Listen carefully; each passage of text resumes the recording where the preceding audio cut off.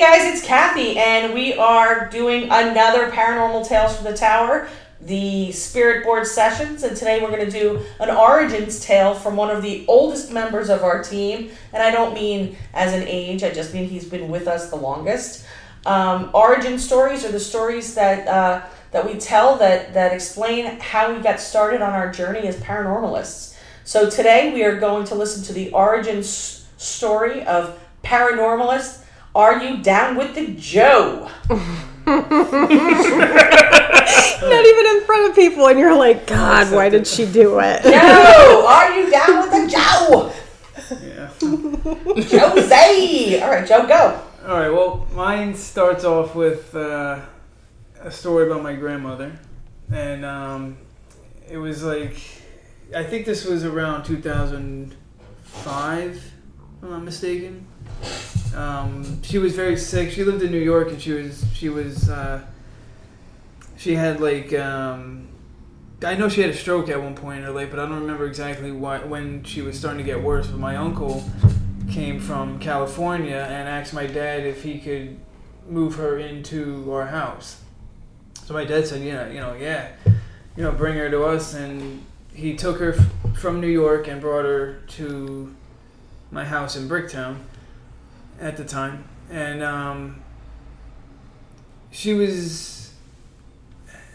had, I can't say what she had. It was hard to explain, but you could tell over time she was getting worse and worse. But she would always, she can barely speak very well. Like, she would go over words in a difficult way. But she was just, life was just failing, Mm-hmm. So right. I got really close to her at this time because she was, she really loved me, and she would always come to my room all the time and always kind of like knock on my door just to give me a hug and all that stuff. And sometimes she'd walk right into my room when my door's open, So, but anyway, she was very happy to be with us, right. So then, I want to say, as years went on, I always try to remember how many years she was with us. I want to say, I think she passed away in between 2007 or 8. So, there's one point where she got so bad that she couldn't, like, it was like she wasn't there, or she couldn't really talk much, but she would always, as she would breathe, she would always have like a moaning sound, like she couldn't control Right. her voice, so that was pretty bad for her. But she got to the point where she really couldn't walk on her own, so my uncle had to get her a hospital bed in one of the rooms. And just one day she ended up passing away there. Mm-hmm. So then my uncle moved away. He ended up moving with his ex and her family. And then after a year that went by, he decided to come back just to sleep over, hang out with us and whatever. And it's weird to say a year, but it was like a whole year for him to come back. And my uncle, he's a guy that never believed in really anything. Mm-hmm. You know what I mean? Like, he never believed in God, or he would argue with people that ghosts are just, Mm-hmm. So, but he slept over that day, and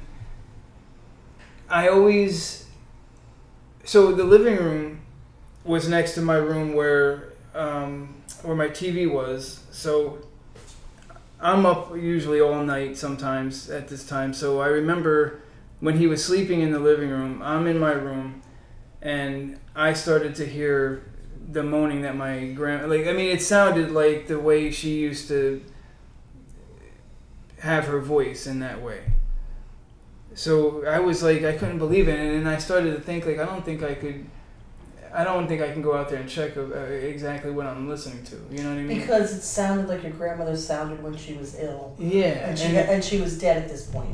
Oh, yeah, a year. Right. So I was like thinking, of course, I would be terrified to go out there and investigate that. But I also thought, like, if I was to open the door, would that stop? Like, that sound stop? Because, or would I actually hear it? And which would be worse, right? Yeah, like I really didn't know what I was hearing, but it was like I never heard that before, and I know it's not my uncle. I know he's sleeping. Plus, I know my uncle would snore, and I could hear that. And that's definitely not what I heard. You know what I mean? Like, I know for sure. Like, I can tell the difference. But it was just it was just the weirdest thing to hear that, and then I was thinking, like, how funny it is that my uncle comes back after a year, and then you're hearing my grandmother, who he took care of the whole time she was with us. Right. That, like, would show me that if that was her, did she come back because my uncle came back? Right. You know what I mean? Or everybody was in the house, yeah. Mm-hmm. My dad, I'm pretty sure my dad was there. And I didn't tell my uncle because I know he wouldn't believe me. Right. But I definitely told my dad because, like, I don't think my dad had any, like, hard experience on paranormal, but he trusts me, and, and I think he thinks it's possible, you know what I mean? Mm-hmm. But that was, it definitely creepy, though, you know what I mean? Right. Yeah, but, yeah, I think that's it for that. So what made you want to pursue learning about the paranormal? Oh, just, it was... Just coming here? Oh, no. I was in the paranormal very early. Right. In fact, I had a similar thing that happened like you did, but I didn't see, I didn't see any detail. Because I'm very skeptical, so I'm always usually saying that it's possible that this, or, you know what I mean? So, I mean, if you don't mind, I'll tell that. Yeah, sure. So, I mean, I was, at this when I was living in Bradley Beach, and I was, I could have been like 18 or 19, but I woke up around middle of the night. It's dark in my room, and I could have swore I saw a dark figure of somebody who kind of looked like my friend, but it couldn't have been my friend because... my friend didn't pass or anything. But as I sat up to look at it, it did look like it turned. But it still was like, it was just darker than the dark, you know what I mean? So that was a freaky story for me, So that's interesting. You had multiple experiences, some auditory and some visual. Are you laughing? Sorry, you look like you were asleep. I'm sorry. No, I was pulling this thing out of my head. You had auditory experiences and visual experiences, which is very interesting. Yeah. And somewhat rare. I just never would know the truth of what I actually experienced. You know what I mean? Well, you know the truth of it. You just don't know what it means. Yeah. Right? So you know you saw it. You know what you experienced. You don't know how to interpret it. And I think that's another, common kind of way that we go on the road. I think for any of you guys that have ever done the seances with me, towards the end of the seance, what I always say to people, like, we ask for proof, we ask for evidence, we ask for miracles, and then we get them and we say, yeah, that's not good enough. Mm-hmm. And, the truth is that, like I said, you have to take evidence and put it into a pile. And then ultimately one of the piles is going to tip. And you're going to say, that was enough for me. I know that it's this. Or it's not enough for me and it never will be. And I will tell you, even on my travels, and I do this all the time. I've been doing it for more than 30 years. And I do it professionally. And I do it day in, day out. And I get sick to death of it, There are days when I'm just like, you know what? I wasted all of this time because there's nothing to it. And then something will happen and I'll say, I'm wrong. There's something, you know what I mean? Yeah. And when people always ask me, like, what do you really believe? And again, it's not belief for me. I have seen enough to keep me looking. Yeah. Now, I've done seances where I've stood behind people and gotten the most obscure name that pops into my head. And I think you guys have all seen me do that. Yeah. So the question to me is only where did that name come from? It's the only question. It's not. So the question to me is, did it come from the living person in front of me? Or did it come from the dead person they're trying to connect with? And that's a big difference. But it's not that big of a difference, because if it comes from the living person in front of me, that means their thought left the boundaries of their physical body, and I read it, which is the beginning of the idea of personality surviving bodily death. So it's, you know what I mean, all of these things. But I think, Joe, it's okay, you say you're skeptical, and I think it's okay to be skeptical. I actually think you're a very good investigator because you're also open-minded. In other words, you're skeptical, but you also say, that I don't understand. Show me more about that. I always looked at myself that, that can't be type of thing. Not to say that it doesn't exist, but for me, the whole sixth sense type of thing.